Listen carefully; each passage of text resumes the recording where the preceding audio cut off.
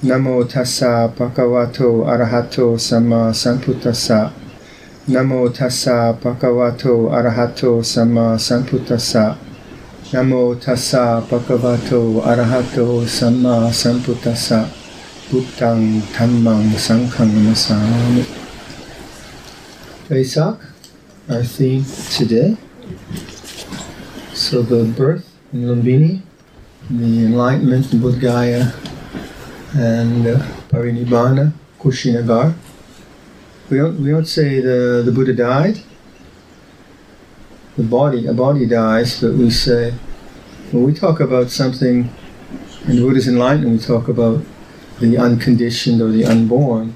And that's a very strange kind of concept that you don't find much in religious language. In religious language, you usually talk about a God, Allah, a superior being, that kind of talk. But the Buddha's realization, his enlightenment, was profound, and I would say it was spiritual. It wasn't just a kind of psychological readjustment where he became a nicer guy. Obviously, it's more than that. So he had to figure out a way how to get this across, didn't he? And so, rather than pitch it as Brahma or God or the Supreme Being or something like that, he pointed more to what it's not. So he pointed to the conditioned realm that we live in, our bodies and our emotions and our social situations and our personal histories and our bank accounts and all the rest that makes our normal social human existence. And he said to live that well is important, to be a good person, to live an altruistic life, to live a life of a socially meaningful life, to live a life in relationship where we are giving as well as taking. And so the ideas of morality and compassion are deeply embedded in a Buddhist social lifestyle. But as I always like to say, that the teaching indicates that this is the method, not the goal itself. So being a good person is a method. And that's important because if you just had the ultimate teachings, the unconditioned Nibbana and so on, what do you do with your life? How should I live my life? Because my life is conditioned. It's dependent on where I was born and my family and what I'm doing now. So the conditioned realm is important, but in itself, the Buddha said you shouldn't depend on conditions to realize the unconditioned. It's not clever. So he pointed to the fact that the conditioned realm, you can do a lot. We can do a lot in the conditioned realm. We can take care of each other. So we have this day where we come together, and the Sangha has been working very hard. I just travel around and come back and it's all done. I was just in England and Italy, and then lay people come and they help and they contribute their resources to this, and this is very important. And the result is that we can come together in this peaceful environment and trust each other and enjoy sharing a meal and see each other. Maybe we don't meet each other that often. And so our social life is good, I would say. We may not kind of like each other sometimes, but on the whole, we're better than much of humanity, I think, because much of humanity is in conflict. So coming together in concord, coming together with a common purpose, coming together in ways which are not just based upon some kind of selfish agenda, what I want for myself out of this day, is a grand way to be as a social being. And that creates an environment and a social situation where we can reflect, we can contemplate the Buddhist teachings, and we can come away from here, I think, having a perspective on worldly concerns. Worldly concerns are endless, correct? Well, the world is a problematic place, put it this way. And have problems ever really come to an end? In your life, my life, there's always problems, not kind of neurotic problems, just the ordinariness of horseflies biting you, or ticks attacking you, or all the rest of it, getting old, and disagreements and lack of resources or too much resources, and so life is problematic in that way, and that we have to deal with. But the problem often is that we dwell so much on the problems. Oftentimes we don't know how to relax the mind, how to rest the mind, because problems are endless. And there's always something going on at work, at the monastery, with your family, with the environment, with the economy. And not to dismiss that, those are important, but to also to kind of consider how do you rest the mind? How do you let the mind have a break? How do you give the mind a vacation? Our monastery in England, the last monastery, I was just there, Chitta Viveka, Chithurst Monastery, Chitta Viveka. Viveka is like rest or vacation, vacation of the heart. So Ajahn Sumedho, when we moved from the Hampstead Vihara in 1979 and we moved out to West Sussex, he gave the name of the monastery Chitta Viveka, a sense of refuge of the heart, or relaxed mind, or freedom of the heart. Then, when he moved to the monastery north of Hemel Hempstead, he upped the ante, and he called it Amaravati, the abiding in the deathless and the unconditioned. To some extent, it was a take on a vihara that was in London. It was called Sukhavati. Sukha means happiness. Sukhavati, Amaravati, Chitta Viveka. These are some of the words that we think about. But how do you rest the mind? How do you give it a break? Sometimes you just go canoeing or swimming or have a nice meal in a restaurant. And there's that kind of a way to rest the mind, where you just have a nice, pleasant distraction. And that's important too. And working 24/7 is not a healthy way to live. So doing something out of the normal routines and whatever, these are some of the ways we relax. That's very much dependent on the conditions, that like the restaurant has good food and the lake is warm enough to swim in, or play bridge with your friends and your friends play bridge with you. But that's limited, that's very much limited. We do that. I go canoeing, right? And do things like that. So that's one way we get rest, but to really rest the mind, one has to learn how to stop thinking. Sorry. And that's quite hard. If you think about a car, if it's always running, if the engine's always running all the time, the car is built for running a long time, but at some point the poor thing needs a rest. Right? Same with our minds. If our minds are always problem solving, and we get into a cycle of always having to problem solve, almost I guess addiction would be too strong a word, but this habit, isn't it? It's just a habit. You see something and your mind starts to problem solve. Or our cultural course in the news cycles, it says how awful everything is. We're going down the tube in a Speedo or something. The environment's falling apart, and we're going to have a fascist government south of the border, and it's all nonsense, isn't it? It's all just to frighten us and make us afraid. Because right here and now, it's very quite nice. Some of my best friends are Americans.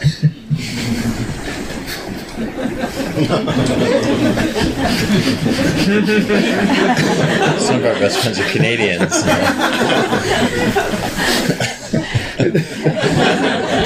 So I gotta be careful. But I was just thinking how we can always find the negative, right? And just kind of chew it over like an old piece of gum. Did you hear what she did? And then you know what they did? And you know, I read in this blog that and then in the news it said, and then just the mind is always grasping the negative. Why do we do that? Why is the negative so interesting? You know, the classic thing about good news cycles is it doesn't sell. What is it about rape and war and bizarre whatever. Why do we get so interested in that? I'm not sure. I'm sure there's some kind of biological explanation, but we do. We get hooked into negativity in a way which is very, very unfortunate. Or if it's not negativity, it can be just kind of like worry, problem solving. So one of the things we're trying to do in Citta Viveka, in learning to rest the mind, is beginning to address that compulsive thinking of the mind and open the mind in a way which is not bound by analysis or judgment or having to do anything or getting anything. I use Ajahn Sumedho's teaching a lot because he's a teacher and he's very helpful. And recently I reflect a lot on his teaching, but you know how he says it's like this. You know, that's his conclusion after 50 years as a monk. It's like this. Now, what he's pointing to, it's like this before you think about it. You know, before you make a comment about it. It's like this. And when you really do that, it's like this, then your mind rests. And where does it rest? It doesn't rest in any other place than the present moment as it is. And this is wisdom. So my line is, wisdom says, it's like this. Now if you take it's like this as some kind of a philosophical truth, well, then it's just a thought. And it's a tautology, or it's just ridiculous, of course. But if you stop thinking, and you learn to listen, and see, and feel, just very, very present, your mind begins to touch a place of restfulness. And that's not from desire, because you can feel anything. You can feel really quite upset, and you can say, it's like this. And it's amazing how, if one has the presence of mind to awaken to a kind of negative pattern of mind, and you can say to yourself, it's like this. Your mind gets distance. Your mind gets space. Your mind begins to realize, oh yeah, that's the place of non-grasping. That's the place of non-attachment. That's the place of Citta Viveka. It's like this.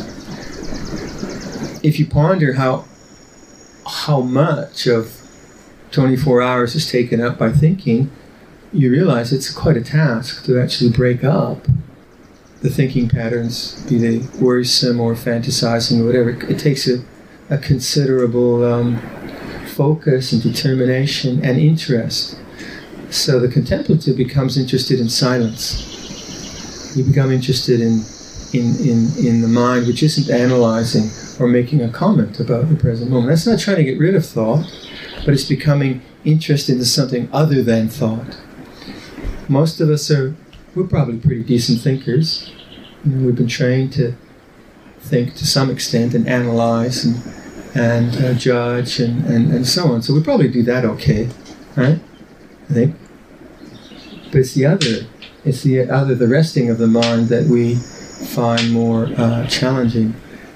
So it takes intention. You know, when you make an intention, then that intention awakens you to something. So I make an intention to really begin to notice life as it presents itself. I'm going to practice it's like this. So then that phrase is no longer just Ajahn Sumedho's take on Buddhism as a sort of final thing, but actually it's a contemplative, as I was saying in last night's talk, on a full moon, it becomes like a mirror. And the idea of mirroring is important in Buddhism because if you're walking, and if you're standing, say, and your posture is off to the right, your hip is out, let's say, and you're compensating on the other side, and physiotherapist looks at you. Physiotherapist says, wow, you're really been compensating for that bad hip, and now you're way over, and you're going to have to work on that. And then someone who does Alexander technique or Feldenkrais or whatever these different techniques, they start to straighten you up and say, well, this is what it might feel like to feel straight. You don't feel straight, you feel crooked. It feels odd because you're used to being crooked. And anyone who is my age knows how crooked the body gets. It's like, oh, it's all over the place.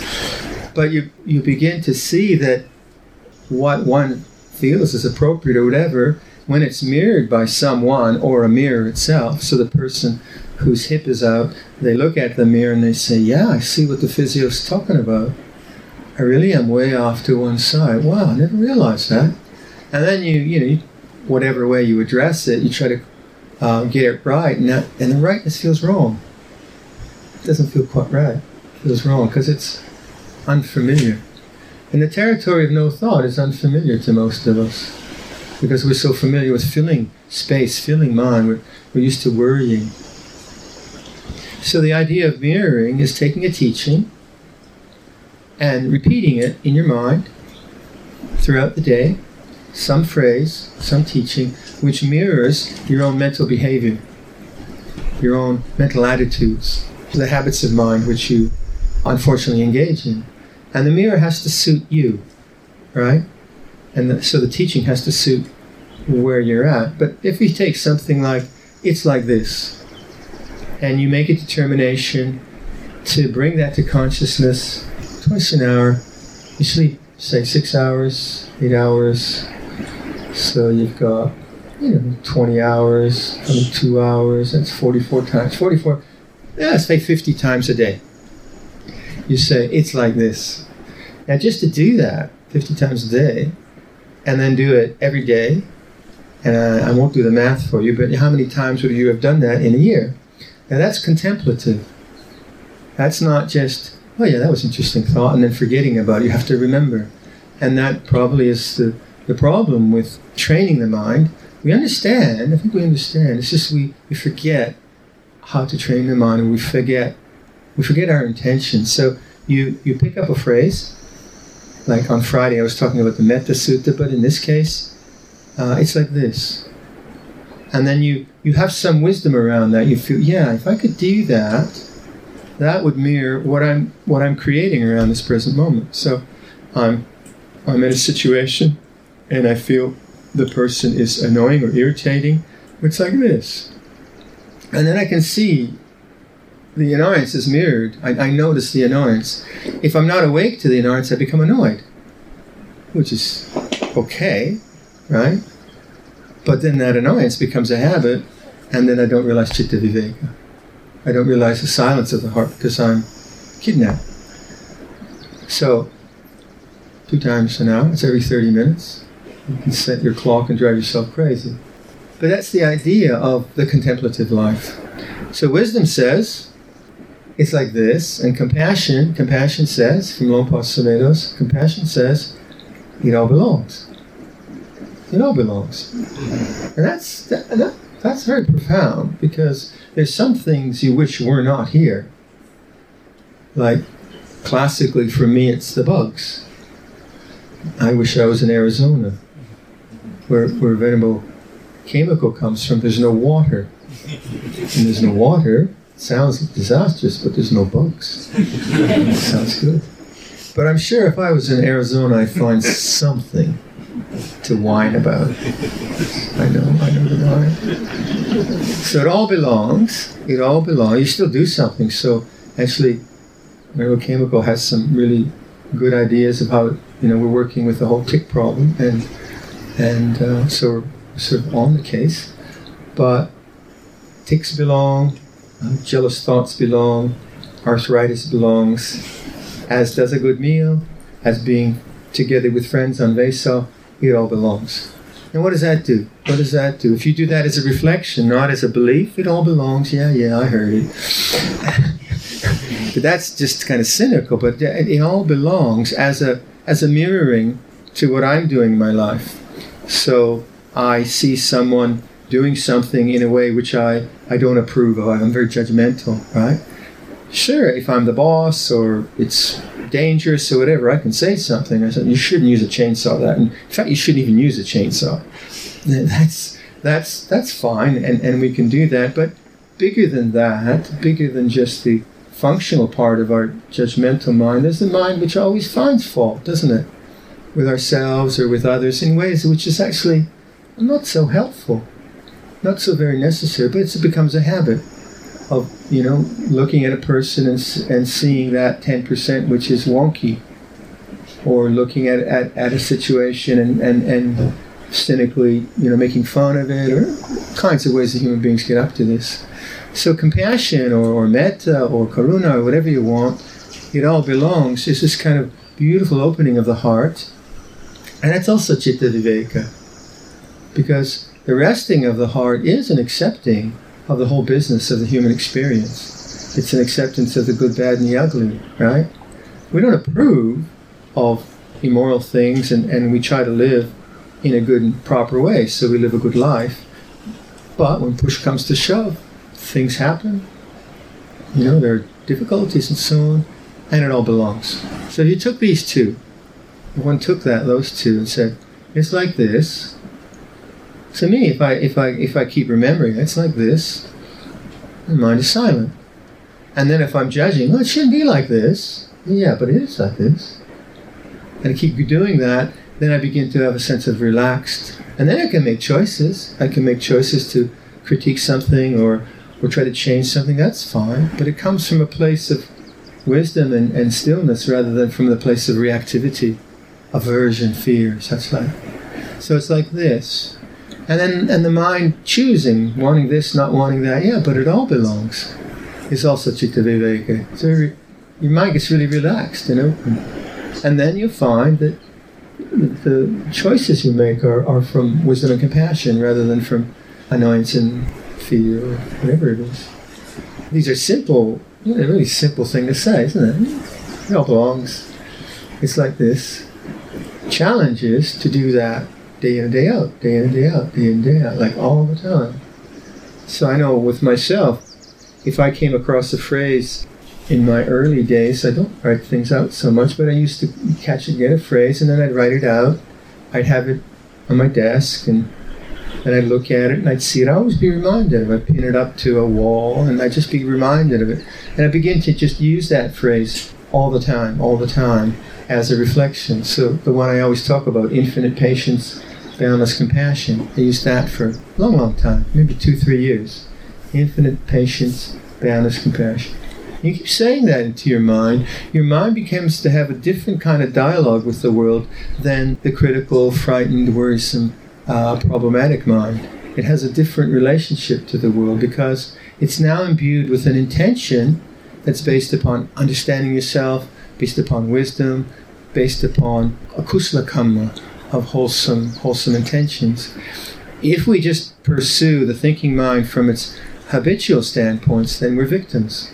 We're just victims to worry or fear and these are very alienating kind of energies. They're very lonely kind of energies. If I allow my mind to be very critical of others, then I become that. I become separated from them through my critical mind. So your idiosyncrasies are just as valid as mine. Now that's a hard one. My idiosyncrasies are very important. Yours, I don't know. And that conceit, of course, is what runs the world, the wars of the world. My preferences are wise, and my aesthetic tastes are very skillful, but not yours. And that alienation, of course, is selfishness. So when I say how we can disagree on viewpoints, like you're not supposed to talk about religion and politics, right? Worst thing you can do is talk about religion and politics. And why? Because these views that we have can be very, very entrenched. But if I do, it all belongs, and it's like this, then I have a kind of listening consciousness which can really have empathy for people. Notice how like people who your type of person, say as a teacher, there's certain types of people who have a similar kind of emotional makeup to me, and a similar kind of challenges they're experiencing in their meditation or in their social being to myself. And I get along really well with them because I can understand them. There was one fellow in England who just baffled me. I could not figure out where he was coming from. And he had a whole different way of perceiving the world in ways which I found very confusing. And basically I didn't want to be near him because I couldn't figure him out. But I wasn't wise enough then to say, oh yeah, but it's like this. Now if I would have been wise enough in those days to say, oh, it's like this, and I really just would stay with my confusion, I would have eventually understood him. But I didn't have the wisdom then, so I just ran away from him. I don't know this guy. And then I created him. He's one of those nutty English eccentrics, and I'm just a normal Canadian. And then I would look for people to verify my opinion. So I go, which was gossip. And then I'd create him, and that's just like total delusion, total alienation, no compassion, and it never solved the problem, because every time I had to talk with him, I got confused again. And then I compounded the problem, because now I created him. So not only, was his mannerism somewhat confusing for me, then I created him. He's like this and he's like that, and I did some kind of, how we Westerners always have a kind of psychological overlay. He's got this or that condition, and then I would relate to that. Now I'm relating not just for my own confusion, but for my own judgment. So where's reality? This poor guy. So all of a sudden, not all of a sudden, through just bad thinking and a kind of judgmental mind, I'm no longer relating to this person. I'm relating to a whole historical set of concepts, and then I'm reacting through that and just confirming my judgments and opinions. Now that's, Lompa Cha would call that practicing disaster. No freedom in that. And we do that. We do that to ourselves, we do that to others. But to awaken to this moment is not a judgment. It's not an analysis, it's silence. It's like this. And then to keep the heart open, it all belongs. You begin to feel, I think, you begin to feel the heart chakra more. This part of our life where we are empathetic to life rather than judgmental. Judgment is important, critical mind is fine, but it seems to me that not only can I critique something, I can have empathy for something. When I can skillfully use the critical mind, but also put it aside, citta viveka, I feel that my attention comes down into the heart. And I can relate to people from this area, then that's, it all belongs. And that's a really important way to relate to people, not through my judgments and such like, but rather, where are you at? So we're kind of really listening to someone. So if I give that example of my own delusion, then had I had the wisdom then to listen to my own heart when I felt the judgments, to feel my own heart when I felt alienated or fearful or confused, just to stay there, then that would have ceased. And then I'd have true empathy for this person. But I probably still have some karma with this person to work something out. I don't know. You see what I mean? That our thinking mind can be very clever, but it can be, and not so much long, but it can be very alienating, because that's all we see. We don't see. Quite often we don't see that. You might see someone and they seem very grumpy, and oh well, that person's in a bad mood, and then you find out they've got cancer, and then all of a sudden you feel empathy. Whereas before I just felt judgmental because they didn't smile at me. And then you say, oh wow, they're going through, and all of a sudden your heart changes, doesn't it? To empathy, to compassion. And this is happening all the time. So to put in balance the critical mind, the critical faculty to be able to rest the mind, citta viveka, to be able to have that sense of open-hearted acceptance, it all belongs, is a practice. It's a practice. I don't think it's like, it's not too difficult to figure out. It's not rocket science, but it is something that we need to kind of apply our attention to. So it's Vesak, and you think of the compassion of the Buddha. From our text, apparently, after his enlightenment, he kind of thought, well, should I teach or not? And he thought, well, who's going to understand this? And then, fortunately, the forces of goodness said, there are those who have little dust in their eyes. Hopefully that's us. And so he offered his teaching. And if you read about his life, that was 45 years of walking up and down the Ganges Valley and teaching problematic monks, other sects trying to do him in. He was accused of all kinds of things by jealous people from other sects. So it wasn't like, oh, he's the Buddha now and he's just going to float on a cloud and look down on us and sprinkle holy water on us. No, he had a arduous physical life that he honored. So his compassion and his wisdom are something that comes to us today. So maybe in conclusion, just to kind of think of this teaching and what it is for you and why it's important for you, and then bring forth a heart of gratitude and that kind of determination to honor the teaching by doing the practices that we are so encouraged to do. All right, I'll leave that for your reflection. Annamayang Dhammakataya Sadhukarang Dadamase. Sadhu, sadhu, sadhu. Anumodamase.